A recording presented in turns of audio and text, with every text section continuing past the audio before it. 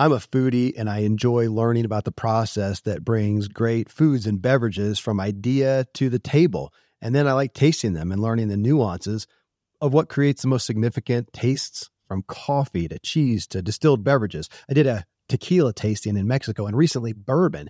Heaven Hill bottled in bond bourbon really impressed me from the story to the taste.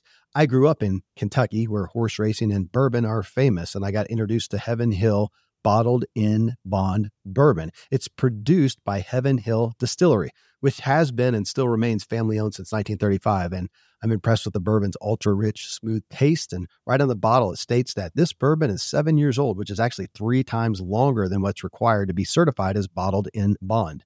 I feel with beverages, the longer the prep, the better the taste. Being a bottled in bond product means it must pass a list of 7 requirements that set the standard for this quality bourbon. So look for it at your local store. Heaven Hill reminds you to think wisely and drink wisely. Another day is here, and you're ready for it. What to wear? Check. Breakfast, lunch, and dinner? Check. Planning for what's next and how to save for it? That's where Bank of America can help. For your financial to-dos, Bank of America has experts ready to help get you closer to your goals. Get started at one of our local financial centers or 24/7 in our mobile banking app. Find a location near you at bankofamerica.com/talktous. What would you like the power to do? Mobile banking requires downloading the app and is only available for select devices. Message and data rates may apply. Bank of America N.A., member FDIC. And ultimately, we talk about on the podcast on this show, improving the way that we show up for others, because I think that is a core desire of most people. We want to elevate our own experience and improve the way we show up for others. Well, if I want to improve the way I show up for others, I'm going to have this check on, on my own authenticity, right? Like, how am I showing up for others? How am I showing up for myself? How am I showing up for others? You just brought up a great point. Welcome to Self-Helpful. I'm your guide, Kevin Miller, and I curate the sea of new personal development messages to bring the most influential leaders onto this show. Join me as I question my guests to better understand their counsel so we can all integrate the wisdom into our lives, because we all want to elevate our own experience and improve the way we show up for others. The Self-Helpful Podcast is presented by Ziglar, your premier source for equipping coaches. Visit Ziglar.com.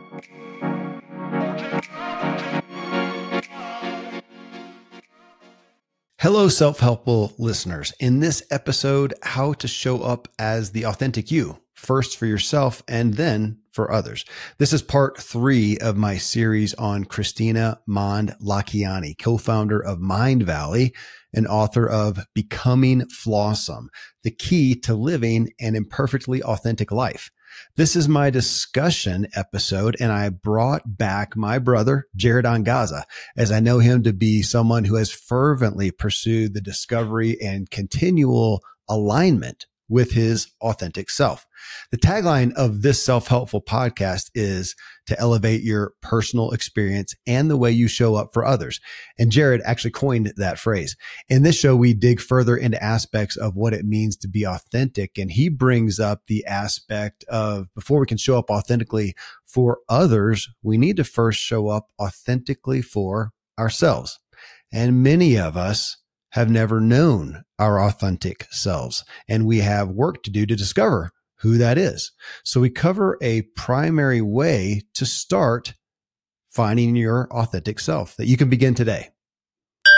And hey, friends, you can now watch this full episode on YouTube. Just search for Self-Helpful with Kevin Miller.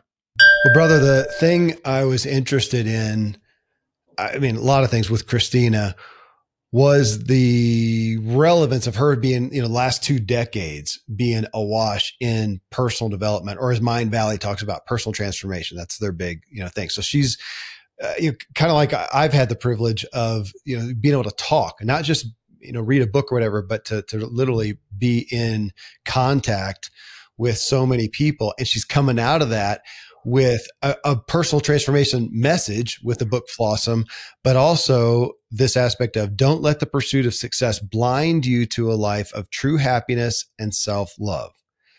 And she also mentions, the dark side of personal growth and how it can feed our insecurities.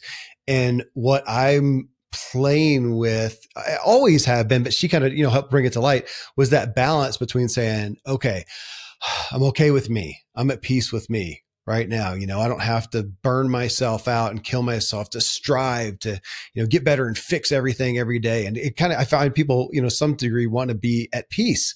Can I be okay now? And yet over here, anybody listen to the show, and you and I included, and Kristina included also, we do want to, what's a better word? We want to get better. We want to improve. And I was thinking this morning, we want to evolve. I mean, who doesn't want to evolve? Who wants to come and say, you know what? I'm done. I'm good. Kind of reached my plateau. I'm kosher. I mean, I want to evolve forever, but can I have that pursuit, that desire, and also chill out and be okay with who I am today? I think those are easy to say, but I don't see a lot of us walking it out well. It seems to be often a polarized position to some degree. What are your thoughts? Yeah. And I think to take it back a couple steps, maybe. Okay. We talk about authenticity. I think I think most people have the immediate kind of knee-jerk reaction of, oh, well, that doesn't mean you should be a jerk or whatever. And because it sort of leans in that direction. And I think that's a colloquial thing. That's a cultural thing that we've developed. Authenticity doesn't mean just spew out whatever comes to your mind, in that way. Authenticity to me, I believe, and a lot of what Kristina talks about is the maybe coming back or operating from your truest design. How are we created? Were we created to hate ourselves? I don't think so. Were we created to love ourselves? Yes. So that's being authentic. Loving myself is being authentic.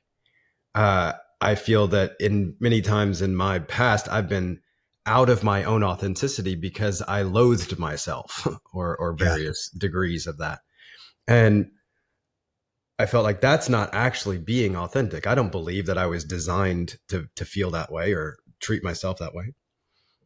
And then there's the two of you talked about this in the first episode, I think, about how where there's you have this journey that you're on.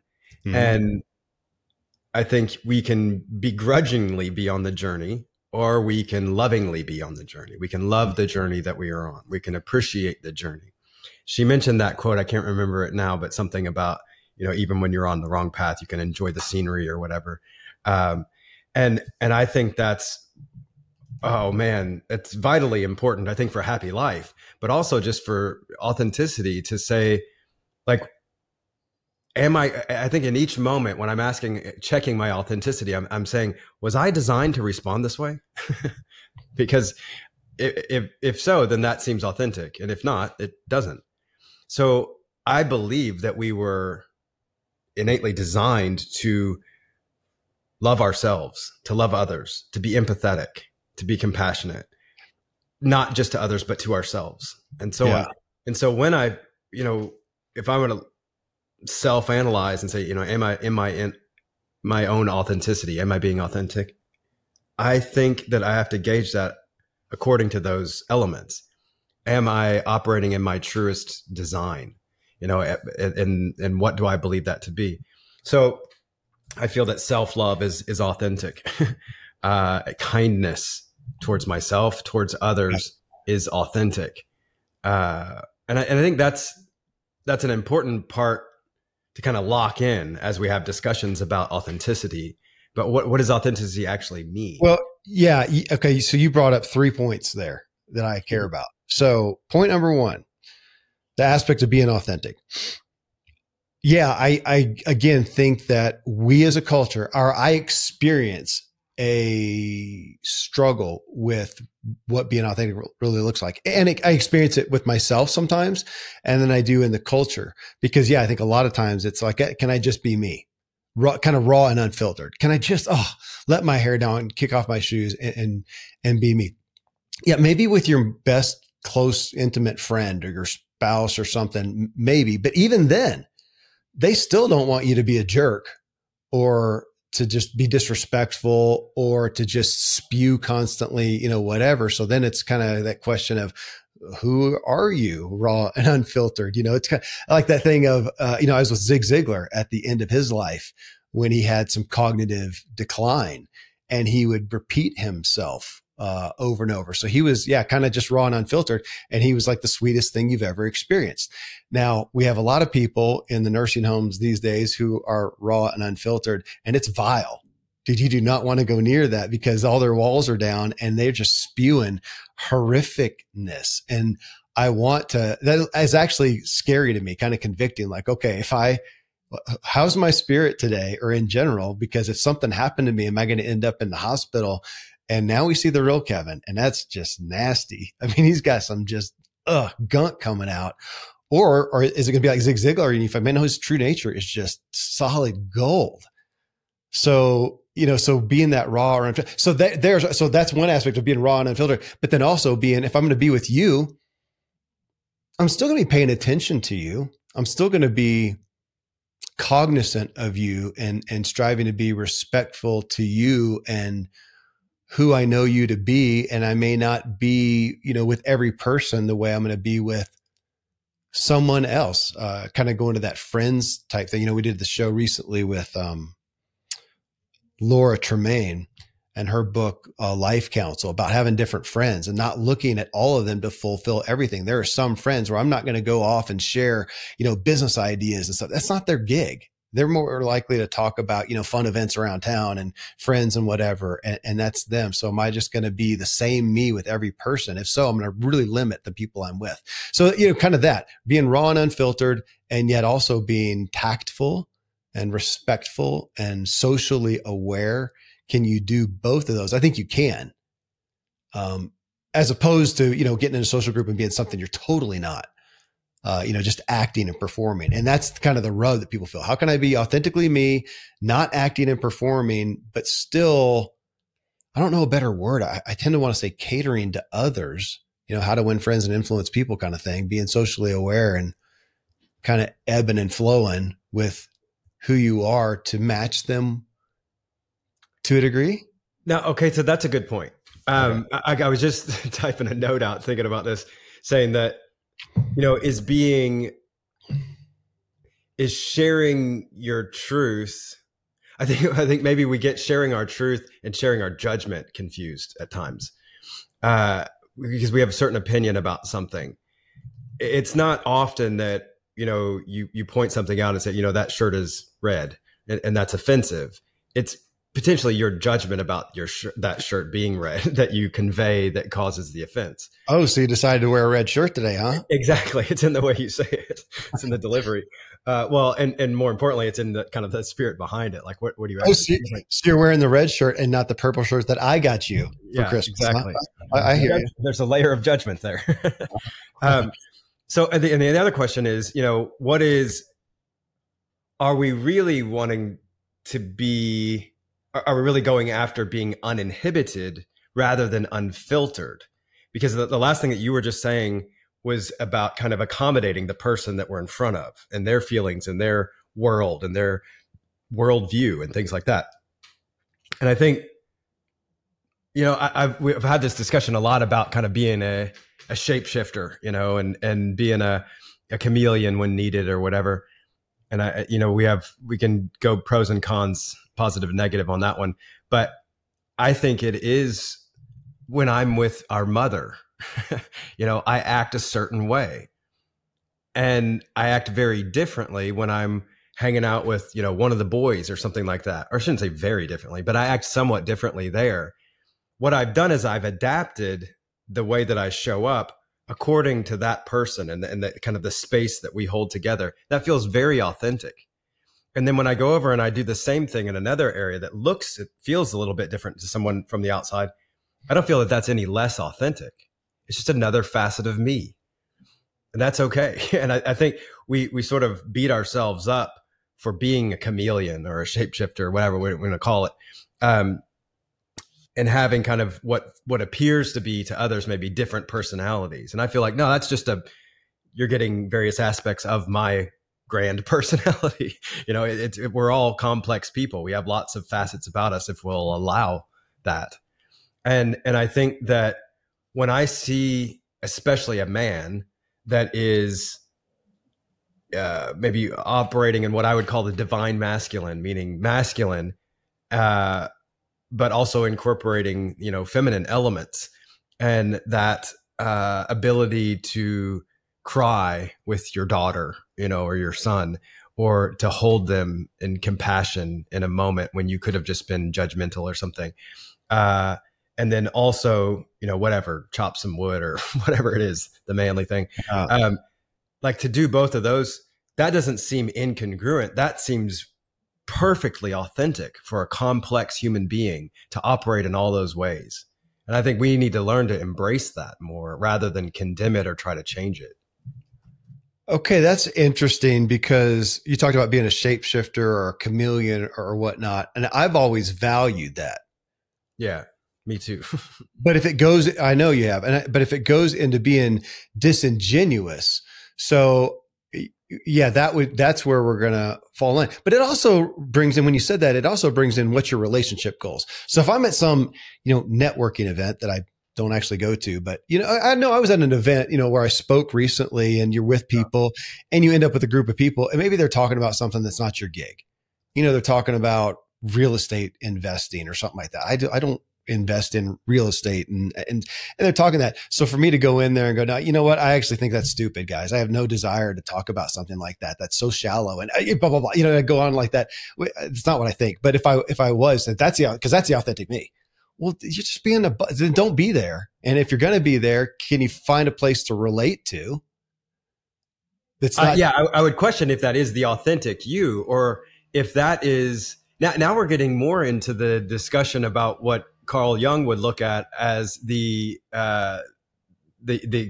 collect part of the collective unconscious, and that's the unconsciousness that we're tapping into, and we're experiencing that unconscious thought. It's like when you have that thought about somebody cuts you off on the road, and that flash goes through your head like, oh my God, I'm gonna beat that guy, or what, even though you're not gonna do that, like you wouldn't do that, like, right. Or at least we wouldn't, I know. But you have that thought, and sometimes I'll have, in the past, I'd have a thought like that, and I'd go, "Oh my God, I'm a terrible human." And then I remember, well, actually through a lot of study, discovered, oh no, that's not that. That's just like an unconscious thought hanging out there in the ether. And I had that, but I didn't act on that. I didn't do anything about that. I didn't even hold on to it. I didn't play with it, the thought or whatever. I immediately went, "Oh, that's scary. I don't want that in my mind," and I pushed it out. So I think it's similar. When we have a response coming towards someone, we can say, hey, I think this conversation is dumb and shallow. I get into that situation fairly frequently, like most times when I'm in public. And, I don't get out much, but I talk to the trees, my kids. Yeah. But in those moments, a lot of times it's authentic for me to not even engage in a moment like that. That's part of, because it's just not something that I feel I have to contribute to, or maybe that I'm interested in hearing. However, in the instance that I get drawn into a conversation, I'll probably say something authentic. Like, I don't know, man, I don't have much to relate on here. This isn't really my world or whatever. I totally appreciate that you guys are talking about it. Something like that. That would be very authentic for me. That's an authentic response. But for me to say that the little blip of the thought that came in at one point with me going, oh my God, this is a stupid, shallow conversation, I'm totally not getting into that. I don't say that because that doesn't feel authentic. That feels unconscious. Well, and it feels like what's it serve? Like what would that serve? I mean, if you're in that group, then leave. If you can't be in there, or right. find a connecting point. But I there are some times. So we had Vienna Farron on the show, and her book is The Origins of You. And she talks about that from childhood, we will naturally as humans choose attachment over authenticity on the playground, on the whatever, that generally we want to belong. We want to attach to people, and we'll choose attachment over authenticity to our demise, and so she's talking about that and saying we got to watch out because let's say that in a social group, in a family, amongst friends, with your coworkers, whatever, we're going to tend to choose attachment. And I think, gosh, I guess I kind of find myself wanting to say, have some grace for that. We all want to belong. And if we can try to, they're talking about sports and you're not involved in sports, but you try to find an attachment sports. Yeah, I watched a baseball game when I was a kid, I mean, it's being authentic, but you can't add a whole lot to the conversation as opposed to going into something disingenuous. And they're talking about, how awesome Hitler was. And, so if you go in yeah, man, he was driven. Kudos to Hitler. I'm going down a road that I just went off. I just went off in a bad way there and being disingenuous myself. Now we're talking about these social things. And now where it really hits the road here with this authenticity, I think is being, in these intimate relationships. And I've had that. I mean, that's part of my story of even with my family, not being authentic and saying yes to everything, trying to be Superman, God, fixer, no limits, no excuses. I see you smiling because you did it too. And that wasn't being authentic to me. I was going, you know what? I just, you need to be responsible for that yourself, or I could help you with that, but it would be with a bitter heart right now. Daddy needs a break actually. So no, I'm not going to get down and play Legos again or read that story or watch that animated movie or whatever, and having some authenticity there. And even more so with our spouse, or our close friends, the people that we're really, really ingrained with, that's where it starts to get dicey and eat away at us at a deeper level. And that's where I start really looking at, okay, how do I authentically be me and care and love for these people well? Yeah. And it's very important to look at this from a relational standpoint, as you're pointing out.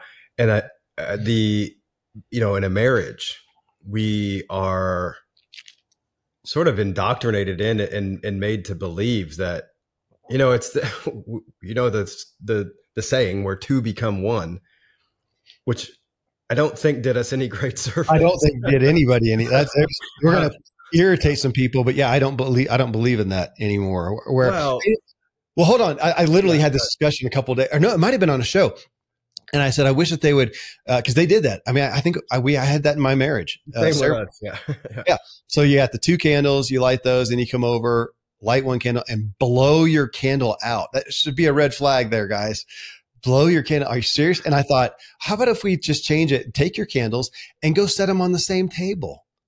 Yeah. And they have 2 strong candles instead of 2 half candles. We're on the same, we just joined the same commune, the same platform, whatever. And then we have a kid. Let's place the kid's candle on that platform. Your kids, you're on the Angaza platform, like you guys have Clay Angaza. You're on the Angaza, and mine are over here on the Miller table, all together but separate people. How great is that? As opposed to, we just irritated some people. I know. I wasn't trying to get into that territory, but I do realize that, in the grandest of relationships, marriage or whatever in that regard, there is a tendency to feel that authenticity is trying my hardest to show up the way that my spouse wants me to, which is typically based on what we think and not actually correct anyway. Yeah. And I think, I've got to be this authentic guy, and that authentic guy would show up in this way, for my spouse or whatever. And it wasn't until much later that both of us realized, wait a minute, we're operating with half a flame here. That's not authentic at all. If you want to use the flame discussion. Anyway, so it's very healing to come out of that. But I think, again, we're constantly coming back to what is authenticity. And I think a lot of times it's authenticity. People think it is either conforming to a particular thing that seems authentic or whatever, or it's just operating unconsciously in the unconscious of saying like, I don't know, it's like you got Tourette's, or you're just like blurting out whatever comes to you or whatever. I was like you said, uninhibited or something. Yeah. Well, it's uninhibited versus unfiltered. I think that filtering wisely is part of who we are. It's part of how we communicate well. Well, I wouldn't want anybody to know my thoughts because we've all been exposed to all kinds of stuff. Those thoughts exist. So you can have some vile, horrific thought, and I'll watch it float through my mind and just kind of watch it go by and go, holy smacks, I'm glad I'm not going to capture that one. Let's let that one just pass on. Just pass on through. Did you see the movie? I think it was called Uncharted with the Spider-Man kid. I think Tom Holland.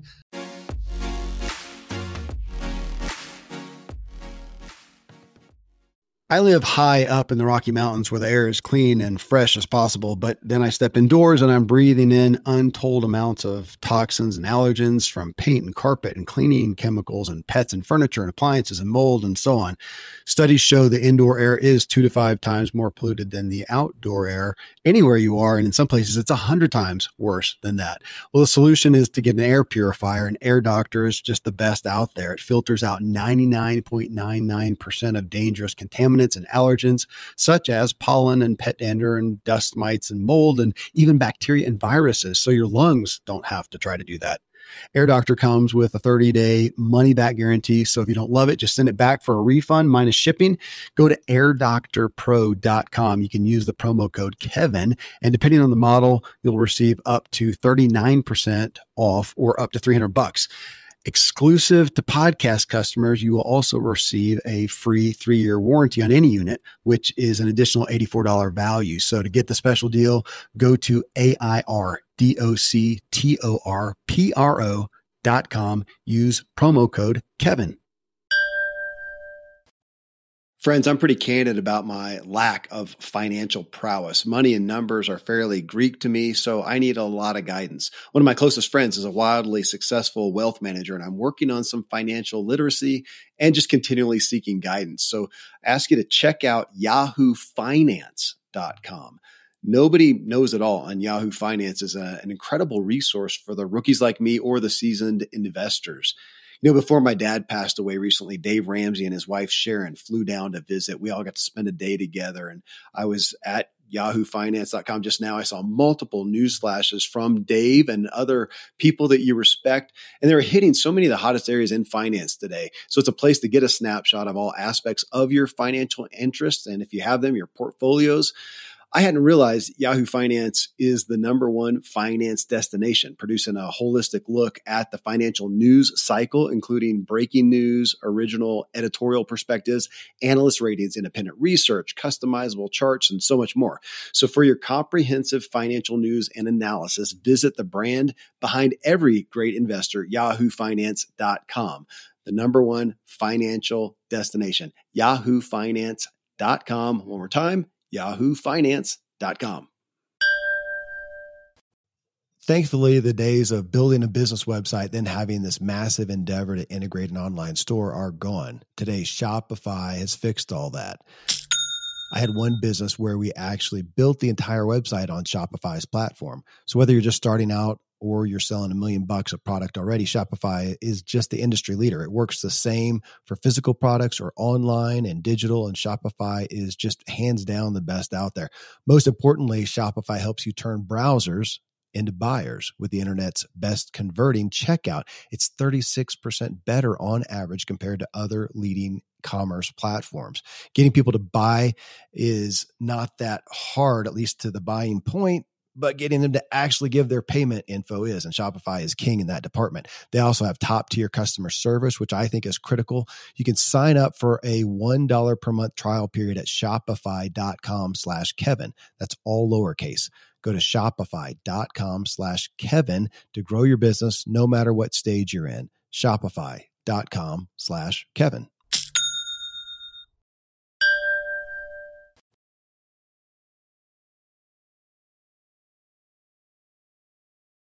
I think it was like on another planet, and on that planet, anything that a man thinks shows up in like a thought bubble or something. I didn't weird. see it, but I know which one you're talking about. Yeah. It's something like that. That'd be scary. Oh my God. For the love of God, please don't do that. So if that's what authentic is to you, please spare us. That we have to, because we have, banal, off thoughts going on. And we need to filter ourselves. I'm trying to filter my own thoughts for my own self. So even more so to filter out there, but not to be disingenuous. But there's something you said a second, or when we started on, being your truest design. And I actually had this question, and I don't know, I actually didn't bring it up with Kristina. It just didn't flow in there. But chapter 1 of her book says the path back to you. That's her. That's the path. Yeah. Hold on there. Cause then you said, coming to our truest design. I'm going to pose that a lot of people, me included, and maybe all of us to some degree, we've never known our truest design. And any of the coming back, which there's a lot of therapists who do that with coming back to you, coming back to whatever. And I always question that, not to be contrarian or to diss the point of what they're making, but I think a lot of us, we've never known our true selves. We're trying to find who we are naturally outside of all the outside of all the influences and the programming and whatever they have. I have no idea who's the true blue Kevin Miller. I don't know. I grew up like you did we grew up with the parents we had. We didn't grow up with different parents. We grew up in the town that we did, in the house that we did, in the environment we did. We experienced, a very white suburban middle class upbringing. Who would we have been? And that influences and programs us. Who would be a little different on the back end once we moved to Nashville, but yes, that's true. You got a different, I was in the hoodie.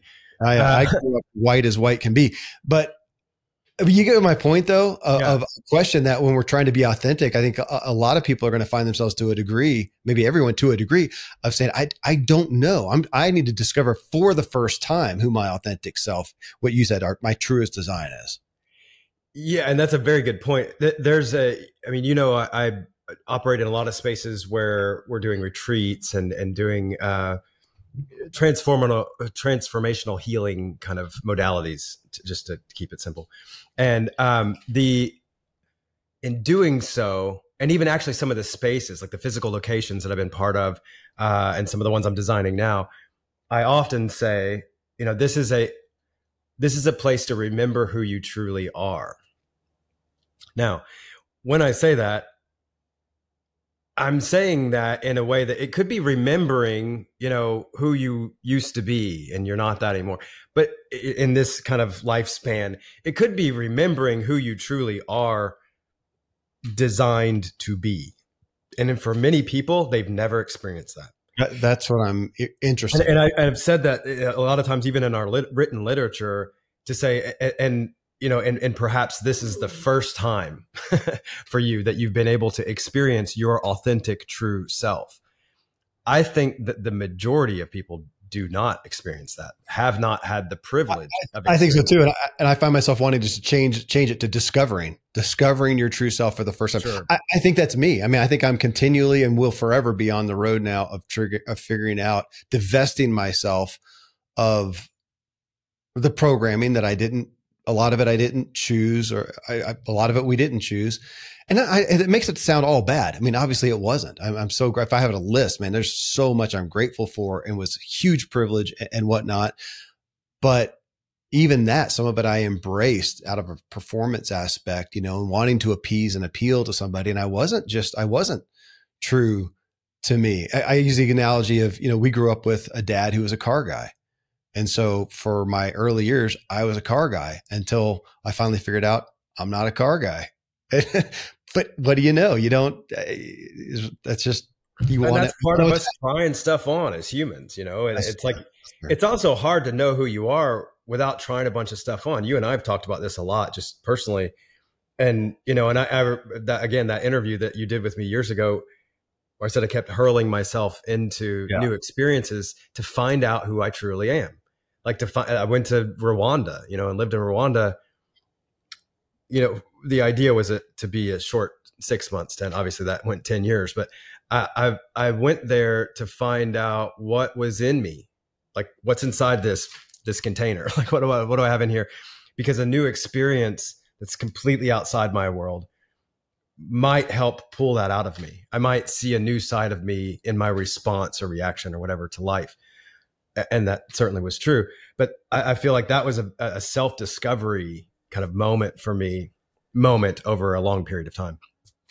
I think we just don't experience that of ourselves. We don't get to experience the depth of who we are without pushing, without challenging, without having a variety of different experiences and things like that. I think you could take the same person, person one and person two, and this person goes out and has, all kinds of cultural experiences around the world, and this one doesn't, but otherwise they're raised in the same family. They're going to have two very, very, very different people with different perspectives. And I think the one that goes out and has all the experiences is far more likely to understand their authentic design and who they truly are.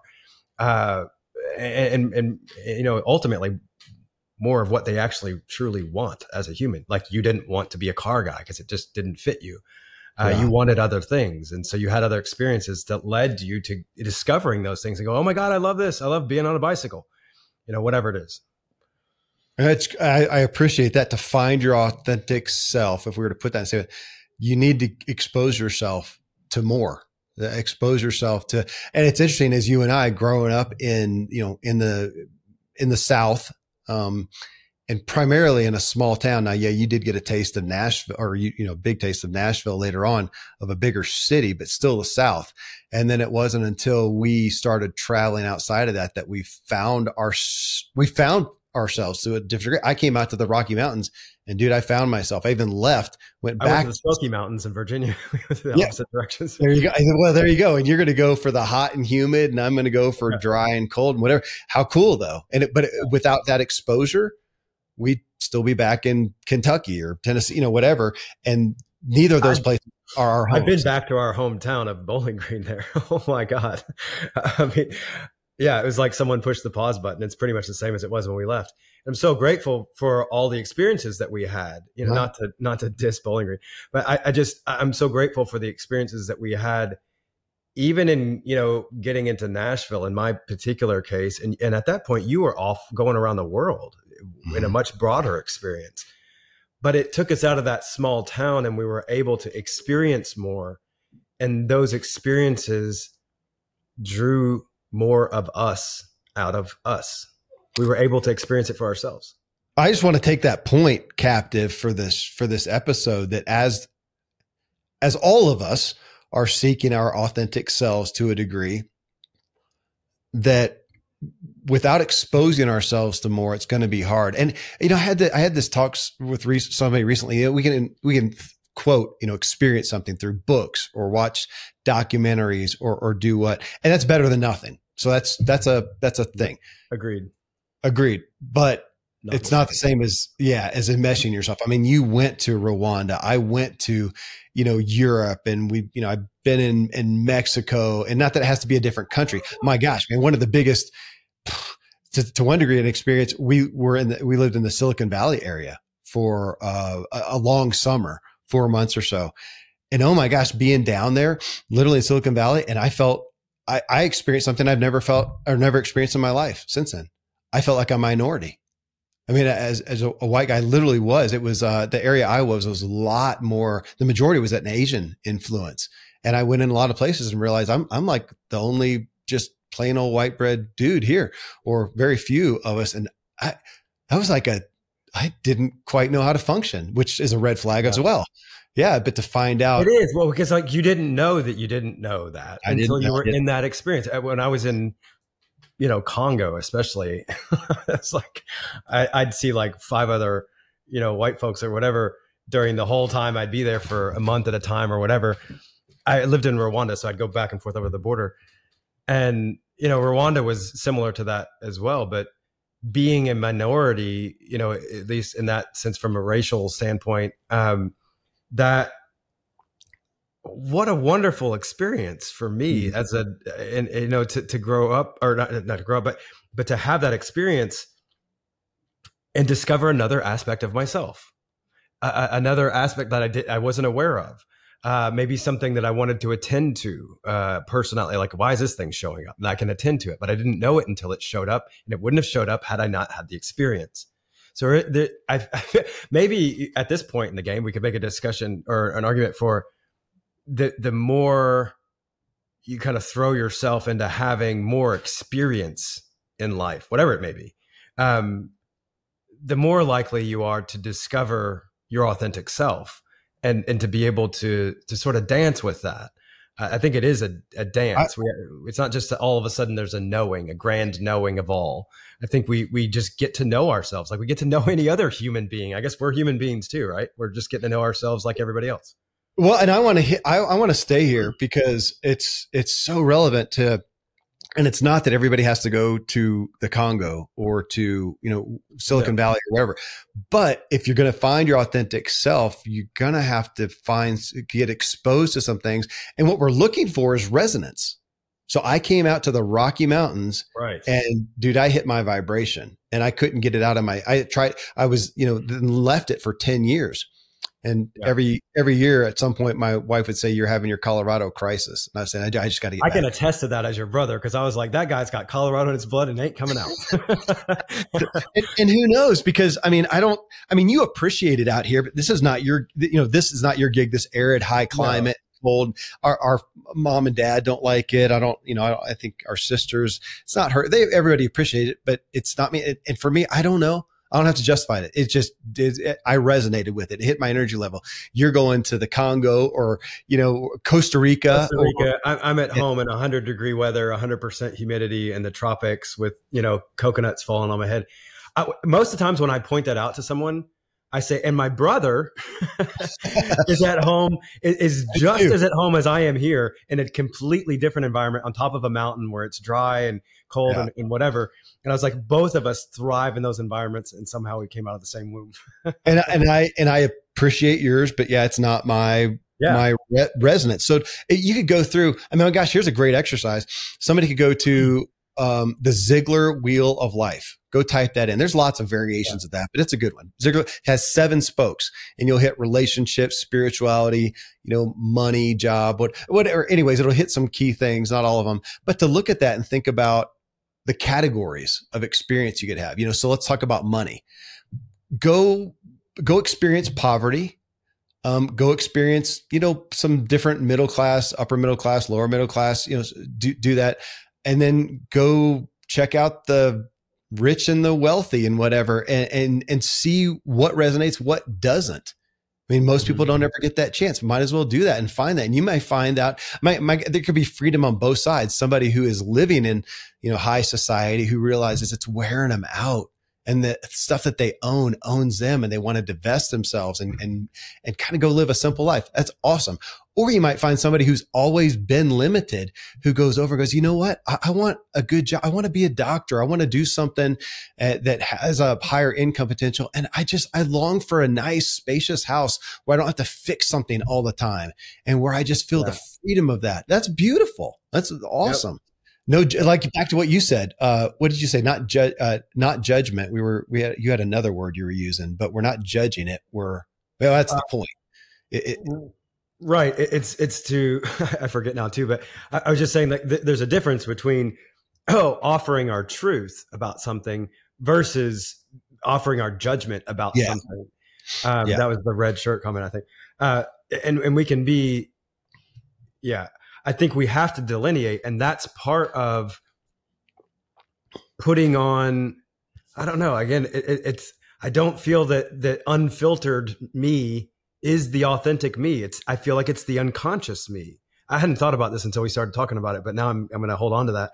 It really does feel like a lot of people say, even our mother, like mom, I know who's probably listening to this. We've had some of the discussions like this. I'm like, no, I'm not saying just to be unfiltered and to let all the unconscious stuff spill out. I'm saying I want to be authentic.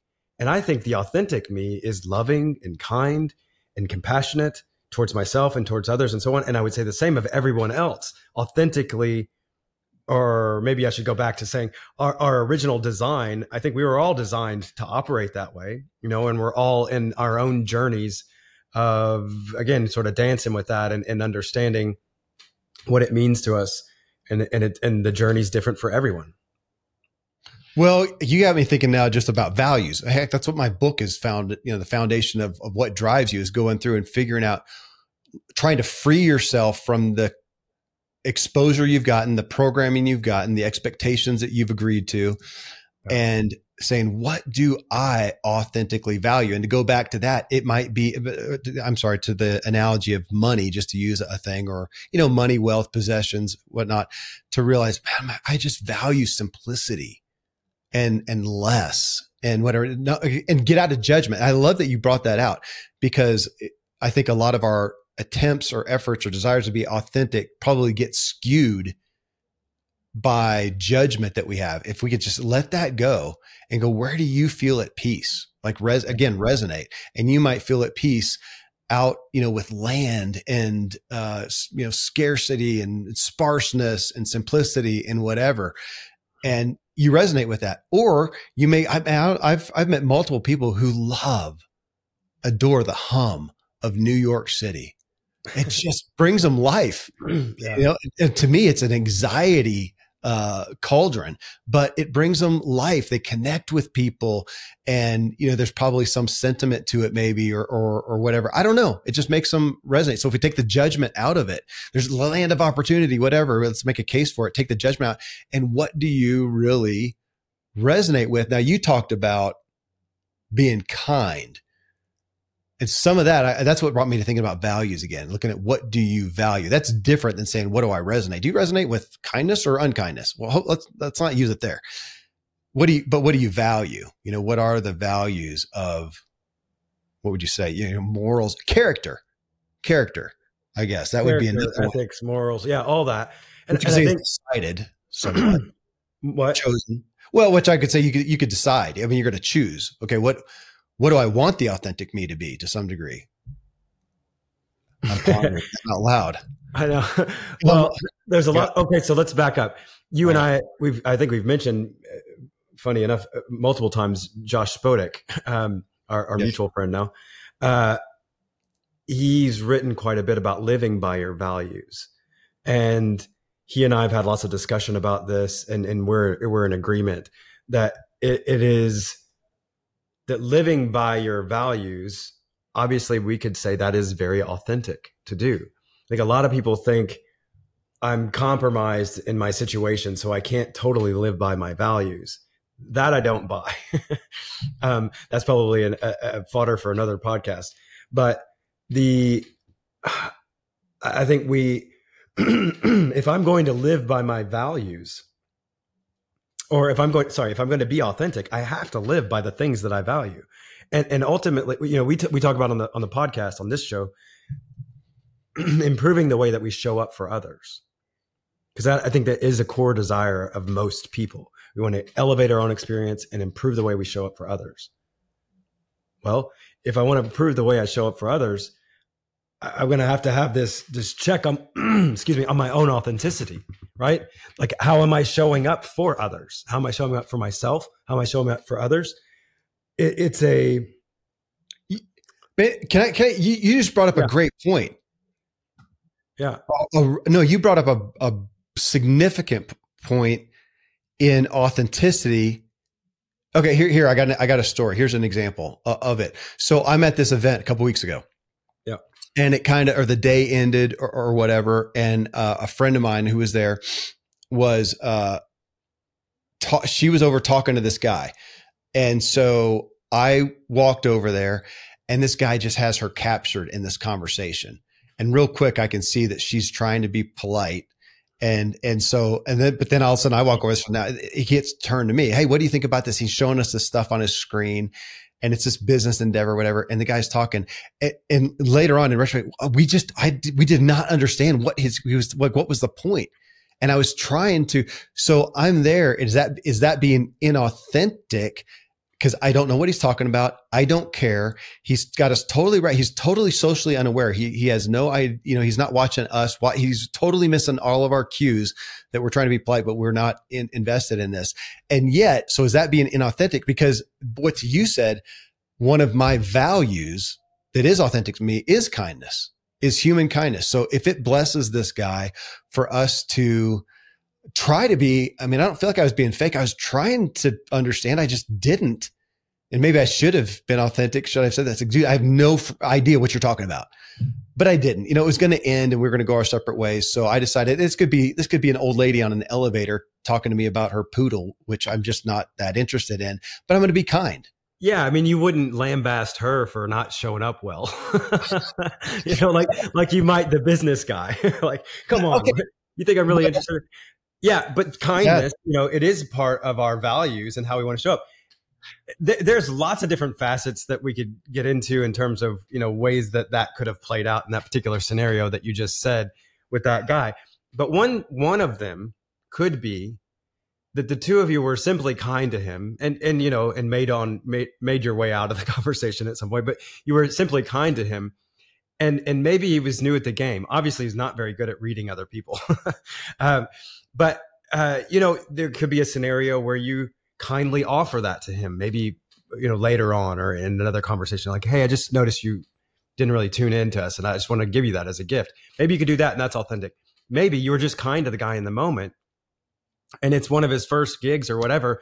And he's trying to get out there, whatever. And the reception of kindness that he got from you inspired him to go to the next person that really cared what he was talking about. And he did that much better because of the interaction that he had with you. Even though it wasn't really real with you, you were authentically kind to him.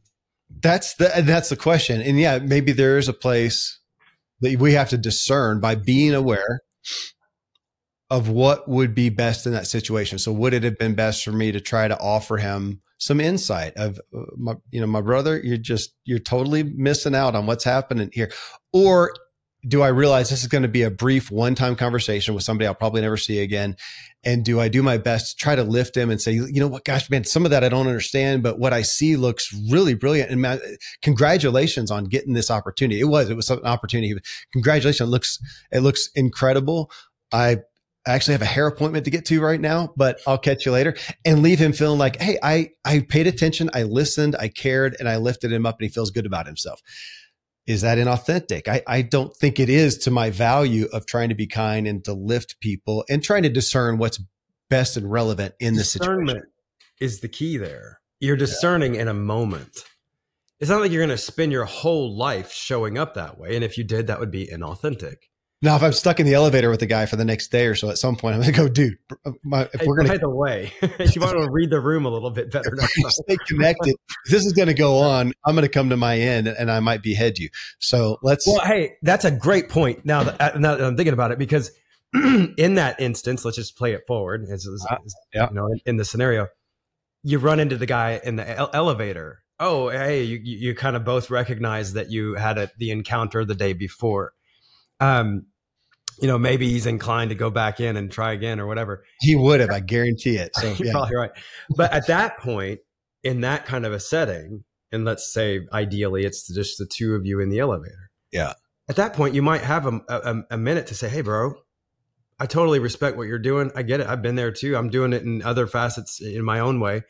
I felt like maybe you didn't read the room real well with the two of us.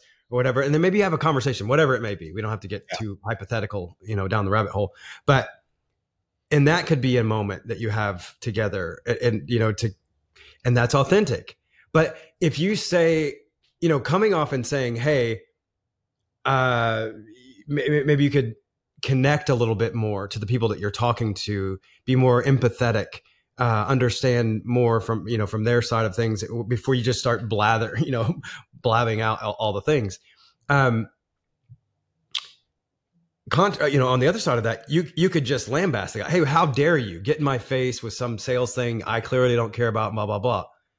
I feel like that could be more of the unconscious response, but instead you're being more authentic by saying, hey man, I care enough to share this with you because I'm a caring guy authentically. That's who I am. It's what I do. It's how I show up. I'm authentic. Anyway, I want to go there. I want to go there because again, to go back to where we started, this aspect of authenticity, which was the point of Kristina's, book, a primary aspect of it is we started off talking about us personally, us individuals, that if we were to come back and rephrase and phrase it, it would be figuring out how to show up for yourself. Who are you? So to Jared's words, how to show up for yourself. Figure that out. And you may need to go expose yourself to some things. You may need to find your authenticity for the first time. Or if you're fortunate enough, you may have some authenticity that used to be that you've fallen away from that you can now come back to. So that's it. Then now we've gravitated into now, how do we want to show up for others that is authentic, but is also, and this is the word I'm not sure, because I want to say tactful, like going to my example with this guy, because how often am I, even today, most weekends, like this last weekend, there were, I can't remember, 12 people at the house, kids, significant others, whatever. And there's conversations happening.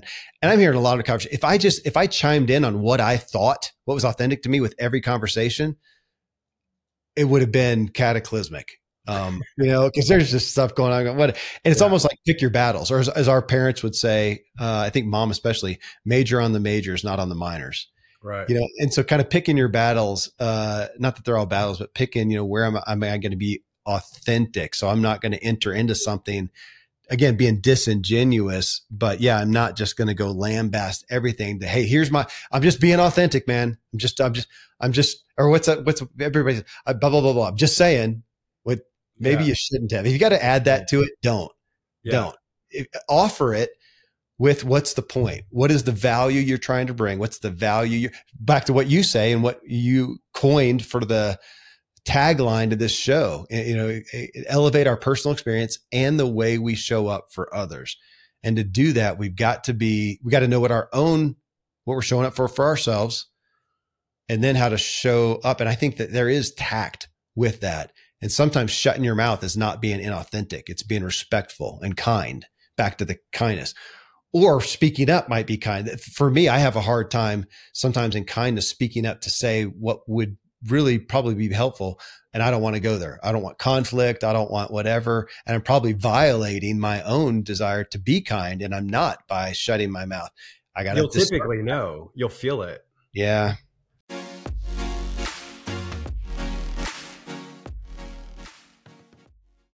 When you need mealtime inspiration, it's worth shopping Kroger, where you'll find over 30,000 mouth-watering choices that excite your inner foodie. And no matter what tasty choice you make, you'll enjoy our everyday low prices, plus extra ways to save, like digital coupons worth over $600 each week. You can also save up to $1 off per gallon at the pump with fuel points. More savings and more inspiring flavors make shopping Kroger worth it every time. Kroger, fresh for everyone. Fuel restrictions apply.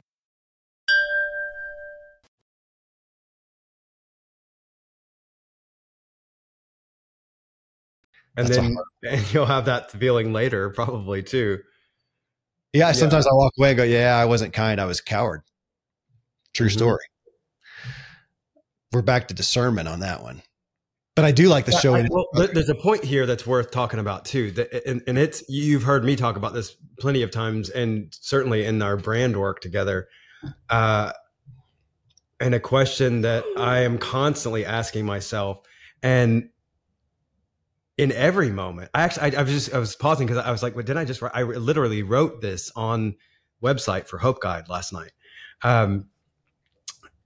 What are you committed to cause? I ask myself that in every situation, on the grand scheme of things, when I'm planning out my whole world, what are you committed to cause, Jared? And then in the moment, when I walk into a room, when I walk into a meeting, when I walk into when my kids come up to me or whatever it is. And I think in this moment, Jared, what are you committed to cause? And I feel like what that's doing is it's allowing me to pause in that moment and connect with my truest, highest, authentic self. And I do believe, maybe that's another thing that I hadn't thought about before, is that I don't think a lot of people equate their authentic self with their highest self, their best self. I think a lot of people tend to be self-deprecating in that arena and think, oh, my authentic self isn't something I necessarily want to share. I want to fix it up before I get it out there. It's like mom putting her face on, before she goes out in public. That's what she always says. But that's the, but I think that the way that I want to show up for others, which is connected to what am I committed to cause, which is sort of where it starts from. I think I want to craft that. I want to show up in a certain way, not that's inauthentic, but that is the most authentic. But I still need to craft it a bit because I show up unconsciously sometimes. I don't want to do that with my kids, with, loved ones of any kind, whatever. I want to be. So I think sometimes the more ethereal things are better. An example, when I want to show up in a certain way for our mother. Mom's getting a lot of airtime on this show. Yeah. I want to show up in a certain way for her because she's such a kind and gentle and wonderful human. And I find that when I'm around her, I'm more like that. And I think that's in me. If not genetically, then at least, I feel like it's in me. And it's, I value that. I value what mom brings out of us and that out of me in that regard. And I value, So what I'm doing there is I'm going into a situation, I'm adapting a little bit to be conscious of the way that I show up for another person, in this case, mom. And someone could look at that and say, isn't that being inauthentic? And I'd say, no, it's me being more of who I'm actually designed to be. And I'm being more cognizant of it when I'm with my mother, because she brings that out of me. And I want to spend more time around her because of that even. And I could say that, about other folks as well. And just to say that the way that I show up for others, I am thinking about what am I committed to cause when I enter this room? What kind of energy do I want to bring up in that room? Do I want to be positive? Do I want to be negative? All that kind of stuff. Yeah. Okay. I'll call you out on this. Not call you out. I'll honor you, actually. Different. Yeah. I'll honor you. I'm going to call you out in an honorable way. So we had Lynn Twist on the show. Yes. Who I was not aware of. And of course, you filled me in that I've been following her forever. And she's one of the fell out of my chair when you said you were interviewing her. I was like, oh my God, one of my heroes. One of the most renowned humanitarians and whatever. So Lynn Twist. So this wasn't even her topic. Her book is on, purpose and whatnot, or her latest book. And yet in the discussion, somewhere it came around and she said, that you lead with your mood, that people can, I need to go back because I'm paraphrasing, but that, in a sense people can smell your mood a mile away. And she used that. And I actually questioned, I came back and said, mood. I said, I'm curious that you used the word mood. I would have thought like your attitude or whatever. She said, no, I think it's different. Your mood is kind of she didn't say it this way, I don't think, but kind of the energy that you're exuding. I was going to say the same. Yeah. Exuding. That's what is coming out of you. What's pouring out of you. That's going to be what we could sort of deduce to being your mood. Okay. So let's put that into you pulling up in the driveway to see your kids. Okay. You've been gone for the day or whatever, and you pull up and your mood and your energy is complete pile of dung because of whatever happened. Yeah. So do you just say, well, hey man, this is the authentic me? Well, is it? Is that, you could say it's authentically how I feel right now, but you could also then, transport yourself, go spend a minute with mom and, I feel better. And now is the authentic you just changed really, within a matter of minutes. And now it's, happy go lucky, positive dad. Well, that's just, now we're coming back to the kind of I was thinking when you were talking about my intentionality, who's the authentic me?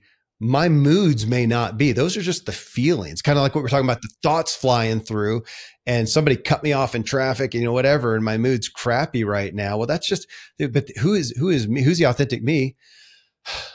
I am a kind I think I'm a kind person. I'm a thoughtful person. And in regards to how I'm going to walk in with my kids, man, I'm going to take a minute, take a deep breath, do some box breathing, put on some good music, call mom, whatever it may be, and come in to them with what you just said, my higher self. Is that what you said a minute ago?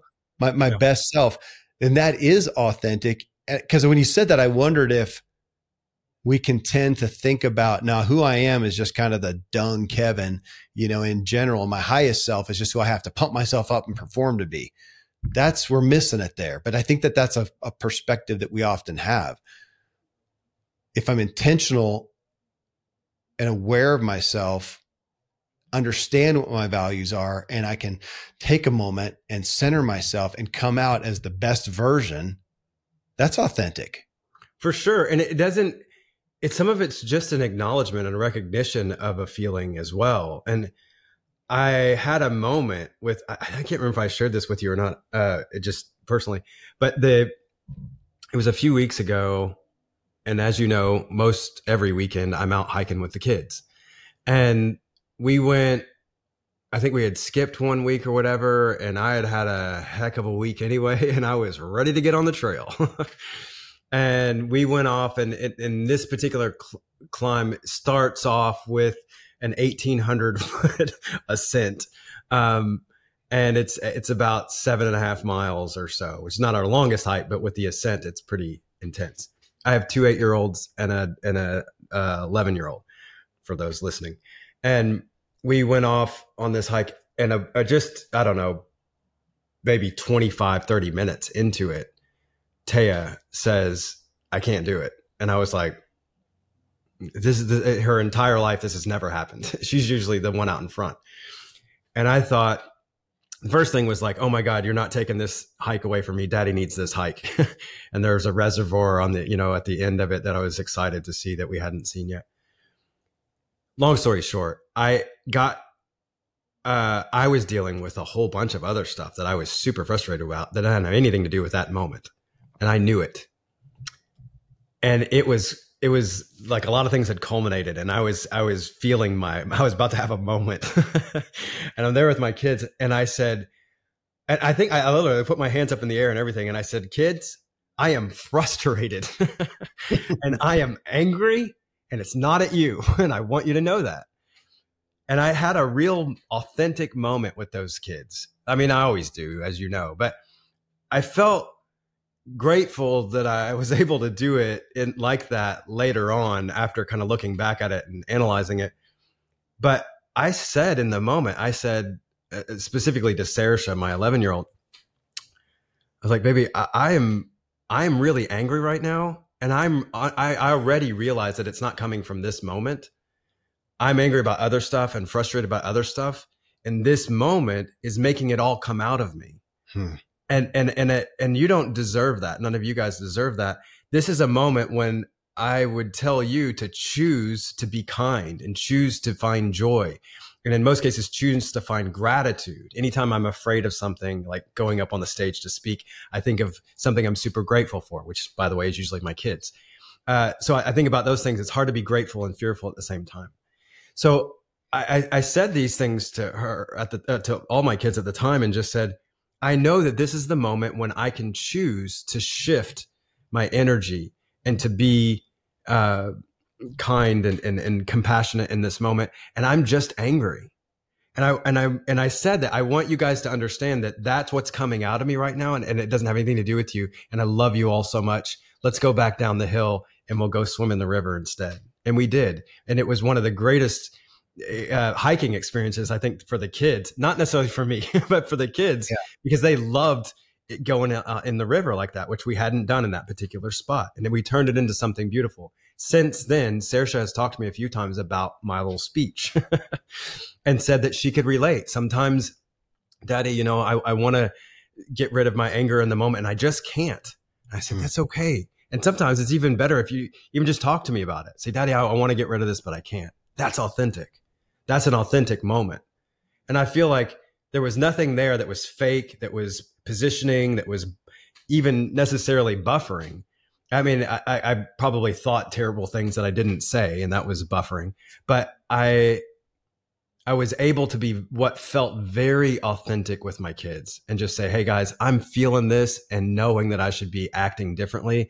And I can't quite get there right now. Can you bear with me for just a moment as we hike down the hill and I kind of get myself back? It's a beautiful story. And I do want people to hear a quote that you said. It's hard to be grateful and fearful at the same time. Just set that one off. It's hard to be grateful and fearful at the same time. That'd be a great one for us all to have as a tattoo, or put that on your rear view mirror or whatever. When you're feeling fearful, you probably say it about angry or whatever. Being gratitude, it's hard to have any negative feeling. So hear that. But back to your point, I use that tool a lot. That's a good tattoo. What you said requires emotional intelligence.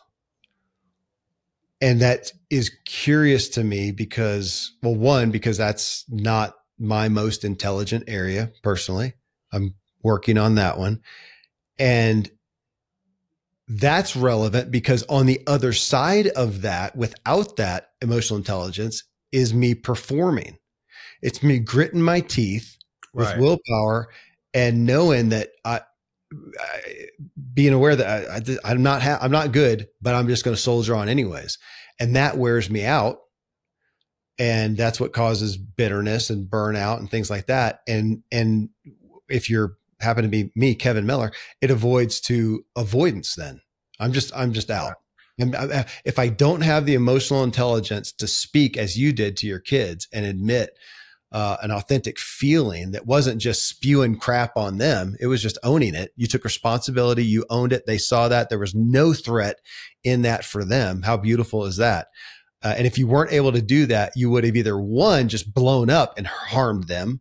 Yeah, I felt that coming, and I was like, "Oh, that's not me. That's a little devil inside me. That's not me.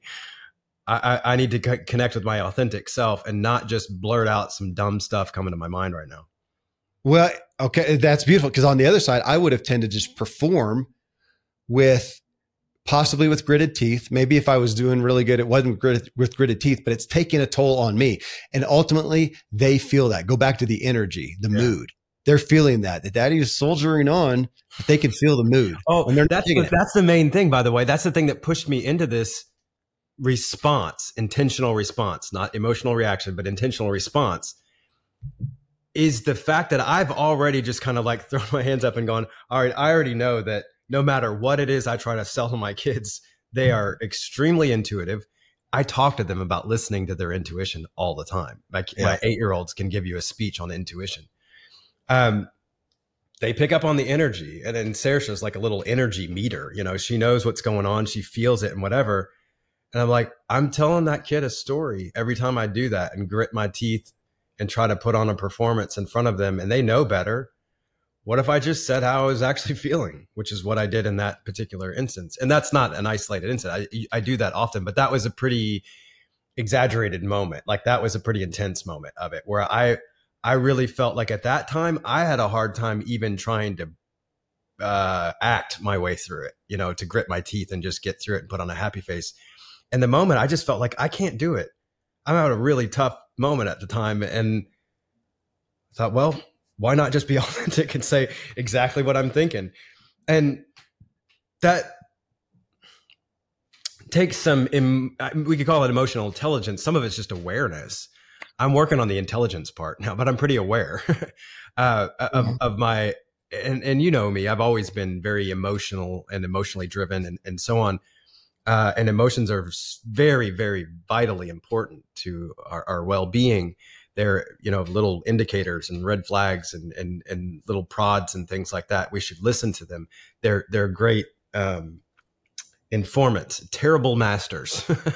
I've realized, but great informants, our feelings, and they're very important for us to tune into and certainly not to squelch any of that, you know, the negative feelings even, but rather to listen to them, to allow them to teach us and to move us and to guide us as well. I'm just going to keep doing, you're just ending on quotes here. Emotional response versus intentional reaction. That's what I talk about a lot. Yeah. Everybody can note that one. And then what you just said, feelings are great informants, terrible masters. That was the focus of a recent book. I mean, our feelings are, it hasn't published yet, but it's Britt Frank. And her book is The Science of Stuck. That's coming out from us here on the show soon. And she talks about that in essence, that, you know, our feeling, it's our dashboard. I mean, it's like to ignore our feelings, to ignore that dashboard is like ignoring the check engine light. I told her about an old car that I had, old truck, I think at some point, and it had a really obnoxious check engine light that was never going to go off. So I just put some electrical tape over it. That's not helping the problem. So she said, does a car doing, it's the car saying you got a problem, you better do something about that, so pay attention to it. But a terrible master, is a great line. Man, we brought out this is great discussion, brother. Pulled out some great things that has me thinking about my own efforts, desire, intentionality to be authentic.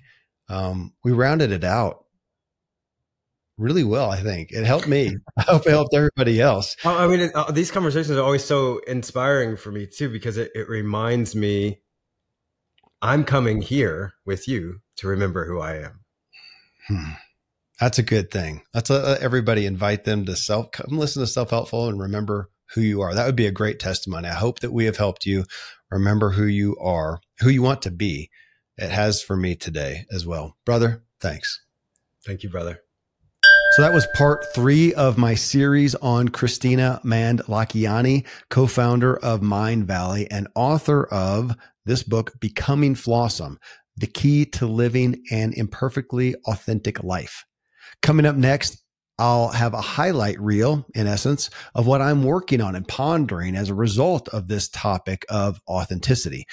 Thanks to my brother, Jared Angaza, for joining me here in this show to shed some bright light on the topic of authenticity. You can find him at jaredangaza.com. Friends, thank you for tuning into Self-Helpful, where I curate the sea of new personal development materials and help you integrate wisdom into your life, because we all want to elevate our own experience and improve the way we show up for others.